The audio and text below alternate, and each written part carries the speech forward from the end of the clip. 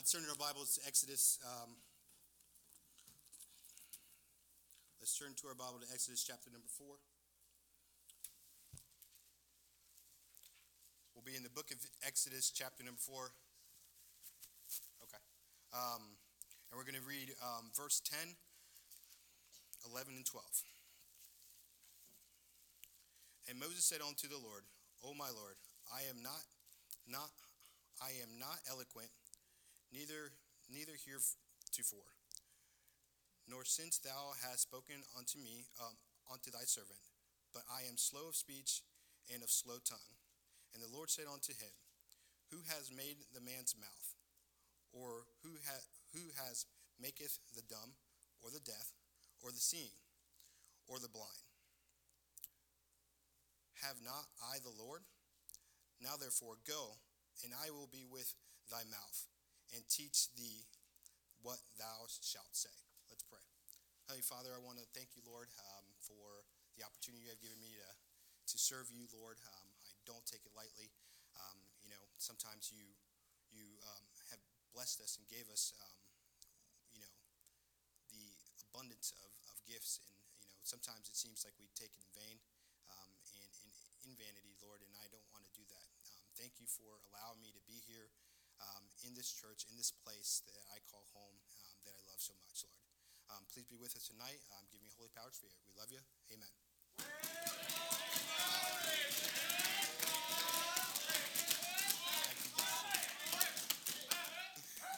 Yeah, I could never get used to that. No, it's still so weird from this side. So I want to talk to you guys about just a running thought that I had back when in the missions conference, something that Brother Nelm said that kind of dug in my heart a little bit. He was here and he was preaching, and it was kind of one of the side thoughts that Brother Nelm's comes up with sometimes, but then he just glances right over because he says he doesn't remember some of the stuff. But it was one of those side thoughts. But he said this statement where he says, God sees what he is going to make you, while we see what we make ourselves. And the thought kind of dug into me sometimes, and you guys would know that I'm one of the ones that always said that public speaking is not my thing. I don't do it. Not my thing. But God had a different plan for me, and I did not know that. So, but it's again one of those things that you think about. You think about time. It's stuck in my heart that Pastor we were taking our orientation class, and Pastor had made a reference about how we see our physical self, but then God sees our heart. God sees our spiritual self. But it says is like one of the biggest obstacles that we have is that we see our physical self, and that is a determination of the bar that we want to set in our lives. That is a determination of what we want to do for Christ, is what we see in the mirror. And in 1 Samuel 16:7, it says that a man looketh an outward appearance, and it's specifically talking about the look. And then God looketh in the heart. But hear me in this. We see ourselves in the mirror. We set that bar. But that's what Moses did in this passage. In this account, he only saw what he saw in the mirror, what he experienced as his life. But then God saw so much more from Moses.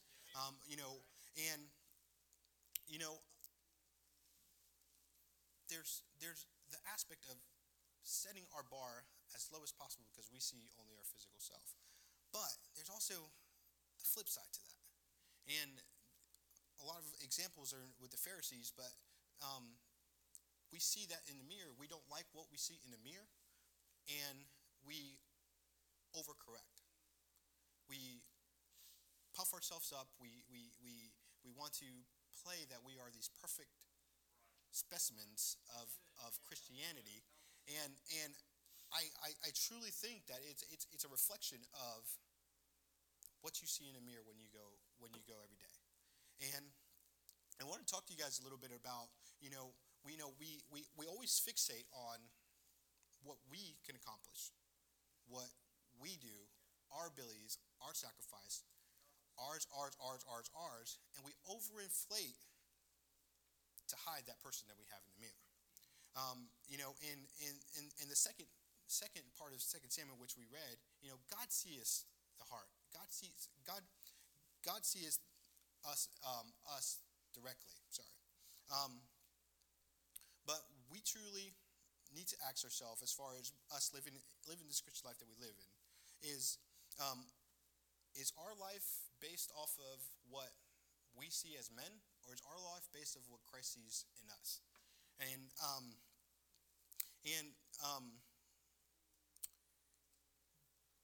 But being in the will of God, it's one of those things that it's sometimes really hard to see the other side. And I think that's why in Proverbs, the Bible talks about, and always acknowledge him, and he shall direct your path. Because, being in the will of God, it's going to be a tough thing to be in. And sometimes we can't see it, but sometimes it does come with a lot of blessings and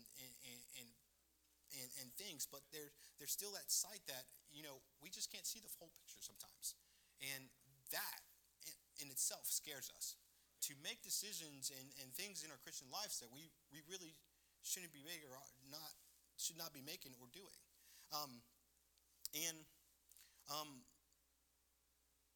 A lot of times, we strictly just kind of get into God's business, instead of us just letting God do what he wants to do. One of the things that Pastor taught about when I first started coming here to this church is, he was talking about, God molding your life and some of the difficulties that you may experience in your life just with some of the molding that God may do. And he was explaining in those sermons where he says sometimes it's an easy let's just shave this little part off and we'll fix the rest, and that's easy. Those are easy. But they're stubborn stuff. The things that take some work to shave down in your lives, that's when things get a little bit difficult. But it's part of the process that God has for us. It's part of what God wants us to experience and do, to mold us into what he wants us to do. But then we hit the stumbling block where we run into the person in the mirror. And we allow that person to then dictate what you want to be and change what you want to do. I want to give you guys a couple points here, it's not going to be a long sermon just because you guys know me, but I just want to give you guys a couple points here, and I'm going to try my best to try to explain to you. God has for us, a plan. There's a destination that all of us need to get to, and it is wise of us to get out of his way. It is wise of us, and the point number one that I want to say is God's desire is to make us to what he wants us to be, not what we see ourselves being. How many Christians are out in the world right now actively out of the will of God? They got saved, they got baptized, they got to work, and then they hit that wall where they realized, wait a minute, this is hard. I think I'm going to do my own thing. And that's what Moses was doing here. He's like, wait a minute, time out. I don't think this is my thing. I think you got the wrong guy. But God said, hey, dummy, I made the dumb. So, let's see. And I kind of feel like Moses sometimes when it comes to these situations. But the point is that it's, the Lord has so much for you. It's just a matter of trying. Pastor talks about one of the preachers back in the day when he was in the other church, where he said that you have to always try something once because you never know if that's what God has for you. And the trying, let's search that out. And what the point is, so we got to stop putting more and more things in our lives to stop us what our ultimate purpose is for what God wants from us. The excuses comes, the things comes. I'm too busy to do that. Oh, I can't miss that. Or church seems to always become less important the more and more things that you put in your life.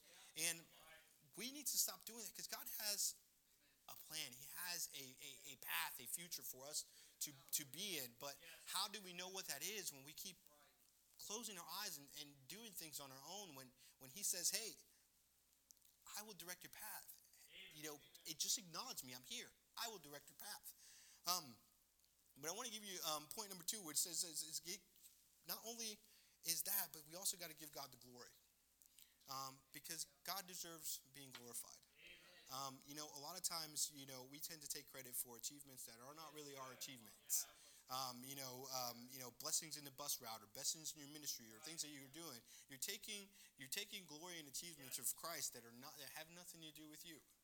You have made Vin the vessel, but it's not your glories to take. And God needs that recognition. We need to humble ourselves and realize that the success that we have and the things that we have and the power and the money and everything that we have personally, it's only because God allowed it. And it's not God allowing it. It's the gift that God gave us to do it. But there's a responsibility that comes with that allowance. And a lot of times, we tend to boost ourselves up, but then realize that you are setting yourself up for a potential crash. Because if you keep getting out of the will of God based off the blessings that you get from him, there's going to come a line where those blessings are going to stop coming. And then what people will end up doing, instead of glorifying God for the blessings that he gave them, they turn around and want to blame God for everything that's going on in their lives. But we need to start continuing to realize that God is the reason that we are as successful as we is. God is the reason that we have the talents that we do. Because without that, we would be nowhere. And people a lot of times says how fast you've changed, and it's not really how fast I've changed; it's how fast Christ changed. Because if it wasn't for him, I don't know where I'd be right now. 5-year plans, I had no 5-year plans at that time. I had the idea of I was never coming to church. That was my mindset before here. That was my mindset before Pastor knocked on my door. I will never go to church. But then Pastor came and knocked on my door. And I opened, which is shocking. I don't know why I opened it, because I never opened the door for anybody, but I did. But it just comes to show that God has a plan. And the sooner you yield for it, the better that things will go in your life. But then on point number 3, I want to say we got to acknowledge that we got to acknowledge God's role, and what God does in our life. We have to realize that God, yes, he has a role. He is a reason for our success. But without God, without us being able to be that vessel that God needs to be able to do the things that he do, there would be no work. I mean, I'm assuming God would use somebody else, but again, the success is only because you allowed yourself to be a vessel to be used. And a lot of times, not only do you have the faithful action of doing, but that faithful action also comes with sacrifice. And Pastor has said it time and again, and I cringe at the thought all the time, because who wants to go through trials? Who wants to do all these things? But without sacrifice, there is no walk.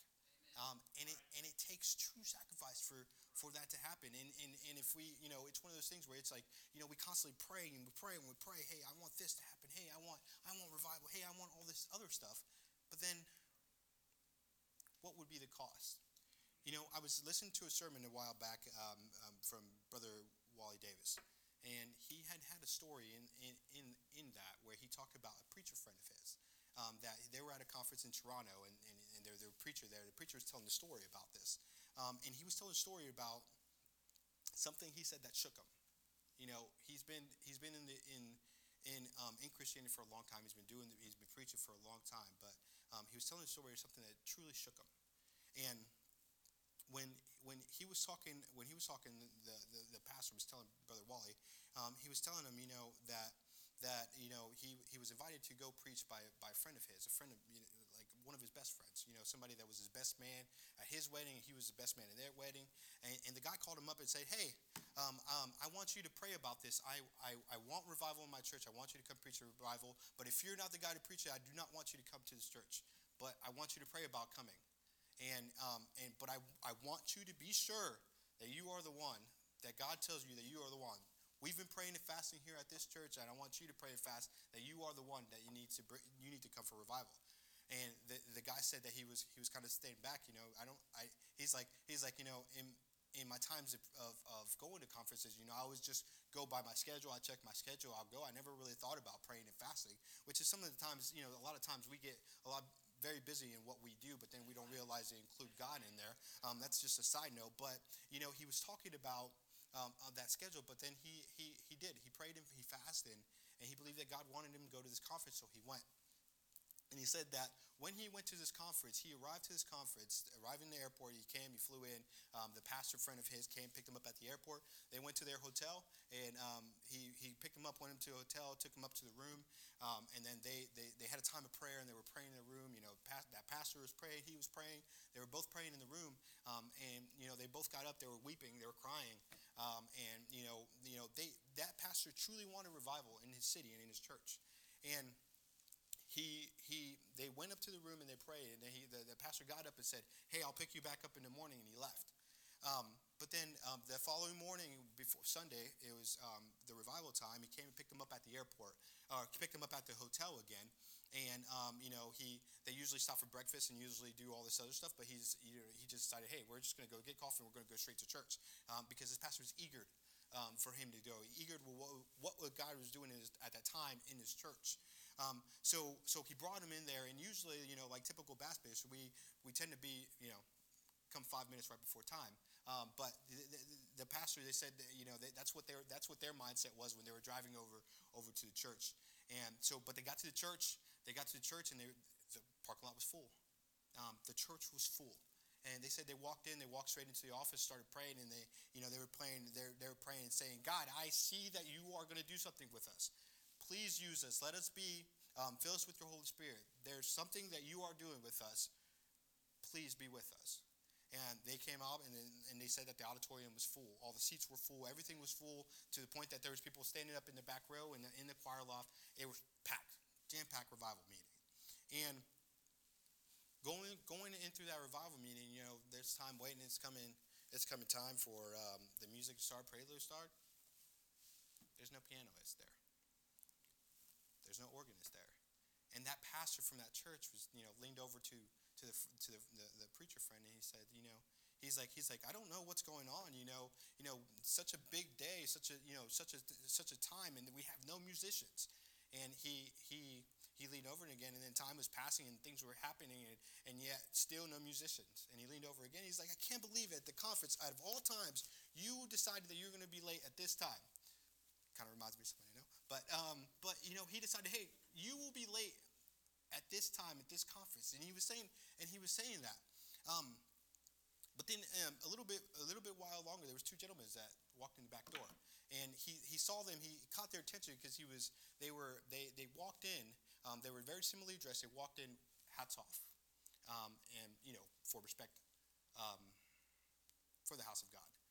But they walked in with the hats off, and then they started asking people questions, and that's what caught their attention. And all these gentlemen, they're back there, and they're asking people questions, and they're dressed similarly with hats off, and then they saw that everybody started pointing up to the platform. So then the two gentlemen walked up and asked the preacher friend, hey, are you the pastor? He's like, no, it's this gentleman right here. He's the pastor of the church. The pastor said, you could see the time and the season of these guys, that they're experienced men. That they're not young men. They're experienced men, but they're experienced men of the Ohio State Patrol. And when he walked in, they walked in. Tell the pastor, they walked in as respect, and even one of the patrolmen that was gonna talk to the pastor started to talk and started to weep a little bit. And he said, Reverend, I'm sorry to tell you, but your wife and your daughter just perished, just a few blocks from here, from a few blocks from the church. And the friend said that he's never heard a man scream and cry out so loud like he did that time with that man. And he was sitting there, and the man was crying. He kneeled out there, and he was praying with him, and because he knew the daughter personally. Remember, they're best friend. They're best friends. They had the time. He knew the daughter personally. So they were on that platform. They were kneeled down. They were praying, trying to pray and console this man. And the pastor at one moment said, "Hey, why don't we cancel that? These people understand what's going on. Why don't we just send everybody home? You know what I mean? And let's just cancel this. People, they're going to understand what's going on." And the pastor friend, he says, "You better not dare." He said that when he was picked the pastor up from the hotel and took him to the room, they prayed, and he got home. He got home late that night because they spend that time at the hotel. He got home late that night, walked into the house, and in the living room there was his wife and his daughter kneeled down praying in the living room. They didn't know that he was there, but he walked in at the same time that they were praying. And his daughter was praying, and you could tell that she wanted revival so much so that she was weeping and crying, and praying that, "Lord, whatever you could do, we need revival in our church, or we need revival in our city." And she said that if I lay down my life for there to be revival, I would be okay with that. I'll lay it down. And that right there is a sacrifice that a lot of us are not willing to pay. What would it, it's crazy because we could pray about things so much. Hey, I want to win this person. Hey, this family member, I want to win them so bad. Lord, Lord, Lord, give me the opportunity to be able to witness to this person. Give me the opportunity to be able to talk to this person. Give me the opportunity to be able to win this person. But what we don't realize is that there may be a sacrifice there. Are you truly open? As much as you would say that, "Hey, yes, yes, yes, yes, Lord, I will give whatever it takes for me to be able to win this person to Christ." Sometimes it may be something drastic because, like Pastor says all the time, it takes rock bottom for a person to be able to open their hearts for the gospel sometimes. And most of you guys recently know of a cousin of mine that perished in a car accident, actually. Happened over here off of 104. It was him and his wife. And, it's a cousin of mine that I grew up with. Families are close.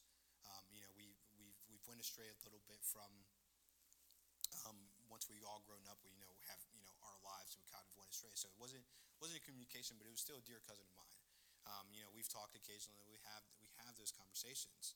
And my sister is one of those people that I constantly prayed for all the time.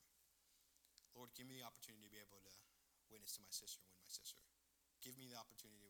I truly believe that in my family, if I could win my sister, it would be the ripple effect that my entire family needs in order to come to Christ. And I'm assuming that the devil knows that as well, because the devil has her tied up. And it got to the point that my cousin died. His family died. He left behind 3 kids, and his family's crushed. His mom absolutely destroyed. It's not something that she expected whatsoever, but who does?